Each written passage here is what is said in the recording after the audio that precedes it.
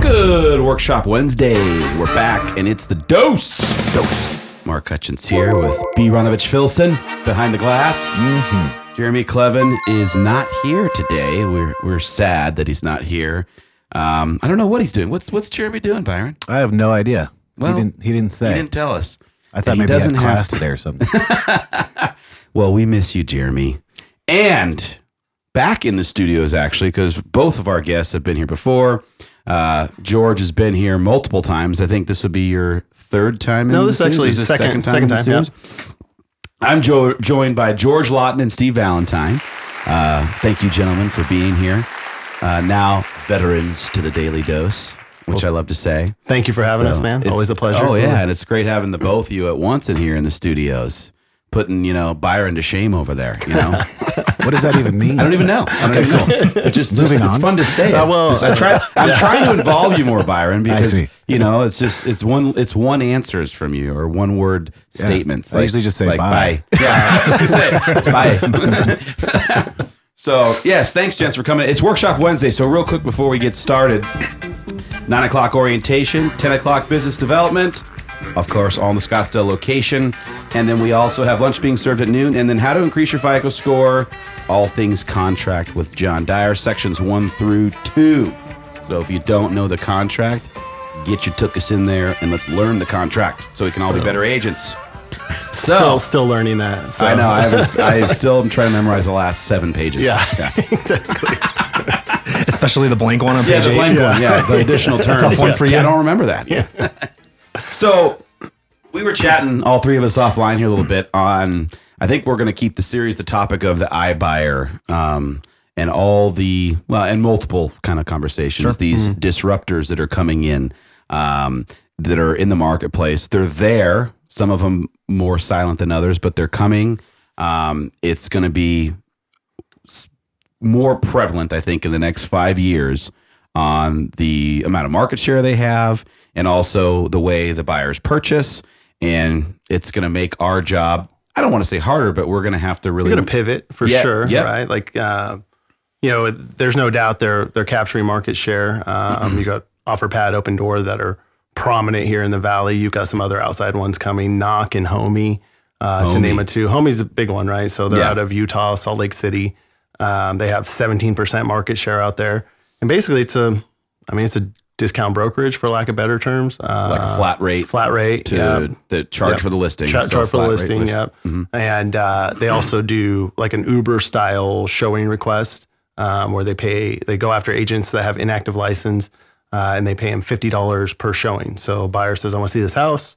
You're in the area, you get pinged, you pick it up, and you go show it and you get $50, right? So, I mean, these are the things that are going to, believe it or not, work because... I mean, maybe you want to touch both you on that iBuyer for the folks that haven't heard that phrase yet or what it means. Obviously, it's kind of somewhat self-explanatory, meaning the type of buyer, where they're looking, simplicity, efficient. Simplicity, easy. certainty, and speed, right? Yeah. There's definitely a way to simplify the real estate transaction. There's no doubt that overall the transaction, if you're the seller or even the buyer, but seller specifically, the transaction can be cumbersome. It can chew up a ton of equity, right? Like it's not easy to do. No.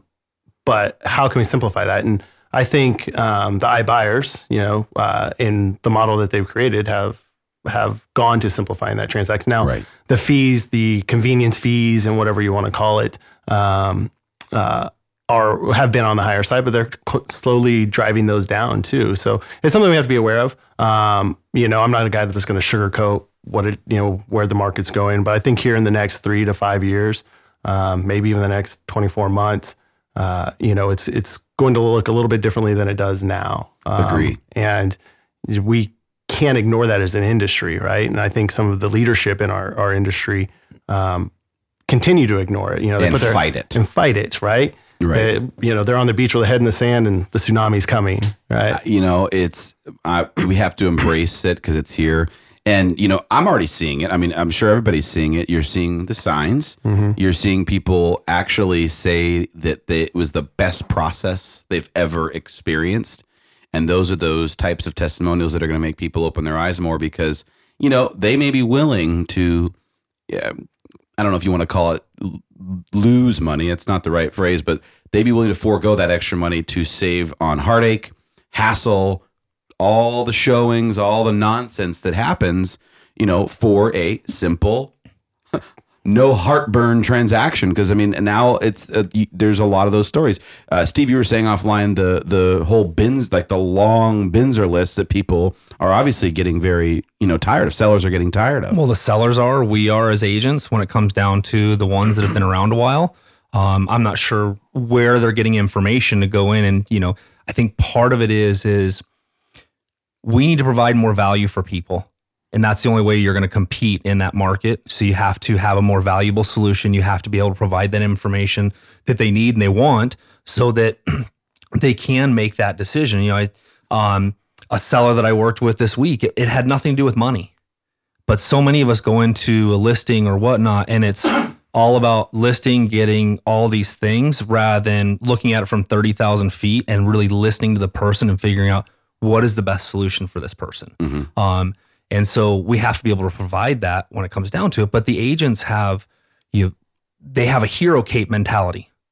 So with their clients, it's, I'm going to go get this done for you. And we're going to ask for all this stuff rather than looking and explaining up front to the consumer, this is how we should be handling it. And this is what to look for. And this is what to expect rather than I always like to say that I'm solutions based. I love my team and the way we handle things. And we try to be, just do a great job in the transaction. But I hate it when it's this constant grind with the industry, when you get some of those people that are trying to look like the hero in the transaction rather than figuring out how do we accomplish the same goal, which is we have a house that a buyer and a seller want to come together and put it together. And as agents, as industry, we need to be doing that together, not the constant fight. That calm meeting of the minds. Right. I like to say we're, solution, we like our problem solvers, come up with that solution. But you're right. I see a lot of I like that theory, the hero, did you say hero agent? Hero complex. The hero complex. Like, I am going to be the hero. It's like, well, I'd rather be the guy or gal at the end of the transaction that everyone's high-fiving saying, that was smooth. You're a professional. You did a great job. I didn't have to think about it. There was no, like you said, the grinding of the fists, because it seems on even a brokerage level, we're seeing that. More problems than we've ever seen as far, not like, issue, but like problems of negotiation. Problems during the Binzer period. Problems because so-and-so's got the hero complex or whatever it is. And then you've got the entitled buyer. Yes. The you have those? Come on. Yeah. So, George, you also had said something about the, did you say commission compression? Yeah. Or is that what you said? Yeah. The commission compression on the list side of the business, when we looked at the iBuyer homie, that's coming to town, they're listing for a flat rate, I think of $18.99, something along those lines. Okay. $200 to get set up, start the process. And then it's a $18.99, I think, commission once it closes. To the listing site. To the listing site, to homie. And right? they're still paying the co-broke. They're still paying the co-broke currently. Mm-hmm. But the seller chooses the co-broke, right? So you might see a 1% co-broke. They're also choosing a seller always chooses the list price, but usually you can have some, influence on that and help them come to a Is there a place in decision. MLS that we can do a conditional co-broke based on your performance? Wouldn't that be nice? We'll rate you at the end of the transaction and figure out. If you do this, and this, your commission's this. Yeah. But we are laughing, but there's a somewhat of a real, that's a real scenario. There are great agents out there. Unfortunately, there's a lot that are not. Somebody posted yesterday in our mastermind, I forget who did it, but I loved it. It says, why does a hairstylist or cosmetic school take 1,200 hours, and real estate school's 90? So, you ever had my wife's my wife's a hairstylist, and she asked the question.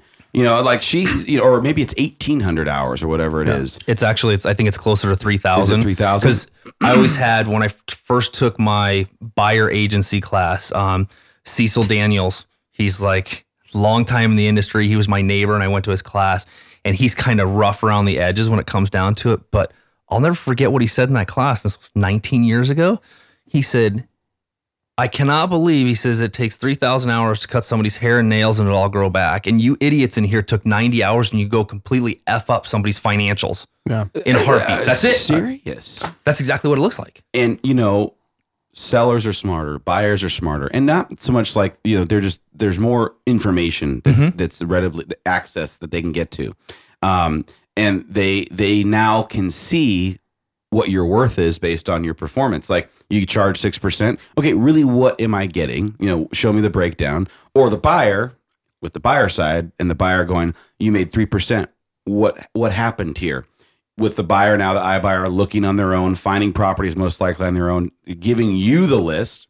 Yep. And now agents, I teach a class on that client to close piece where, when you're working on that buyer or lister side, how you show your value, your worth as a professional, because your job is you're a project manager as opposed to an agent. You're not selling homes. You are facilitating the process to be certain that it goes smooth and making sure they know everything they need to know about the transaction. If you actually read what a real estate agent's duties are, it's insane. And it's like gone. Like, we don't do any of that stuff anymore. So that is why this is happening. And I think that's why you have a lot of companies that are seeing the opportunity to come in, simplify the process, still be profitable at a smaller rate, and they're going to capture, a substantial portion of the business. So think about this. What if it went back to, remember back in the day, there was just exclusive seller. Yeah. That was it. So what if it was one of those things where there was no co-broke and you had to show your value and you had to sell yourself to represent that buyer? That's how it used to be. I know. Yeah. So what if it's like that? How much are you worth? Can you get somebody to pay you $6,000, $10,000, $20,000 to go find them a house and represent them? Well, think about it. I mean, if the seller's entering the co-broke within the MLS and what they want it to be, I mean, your buyer brokers better be strong, right? You better be able to present that value, because your buyer broker exclusive agreement. That's a very good point. Better be what you're going to make. I've seen a couple agents do it really well, and they make it very clear. But it's also, they set the expectations up front. The buyer knows what they're getting. It's almost like a commitment. We call it like a letter of commitment. Sure. I'm going to do this. If I don't, you fire me. Yep. Like that. That's just straight up. And I think that's smart, because you should be able to give a level of commitment to your buyer on what your actions are going to be, what you're supposed to do throughout the transaction, and follow through. And that means I'm now worth that cost. And I know that buyers would have no problem, and in fact would rant and rave so long as you followed that list and you actually did the things you're supposed to be doing as an agent. The problem is we just don't see that. Don't. Yeah, the industry has become very agent centric and not so much client centric, right? And we've got to go back there. We've got to. That's what we're focused. If we have a North Star on the Allotton team, I would say that's just making sure we have a great client experience, whatever it takes to do that. Does it look like it's this traditional real estate model? Probably not in 5 years. 10 years, definitely not. It's going to look completely different than it does now. It indeed is. So let's do this. Let's stop for today. And I want to talk more, because both Steve Valentine and George Allotton run huge teams, number one, but not just bodies. They are doing lots of business. They're top agents in the Valley, top teams in the Valley, top teams in the nation. So I want to get a little more of your take on what you're seeing transactional wise, cost wise, and also talk more about these disruptors and how you said we can pivot, how we're going to do this as an industry. Because obviously we're not going to get out of what we're doing. This is, I don't know about you guys. This is all I know. I'm a good cook. I can bartend, so we're going to open a place. Yeah, we can do that too. So I want to thank our sponsors, VIP Mortgage, Alliance Property Inspections. Thank you guys, and we'll see you tomorrow. Bye. I was like, where's the bye?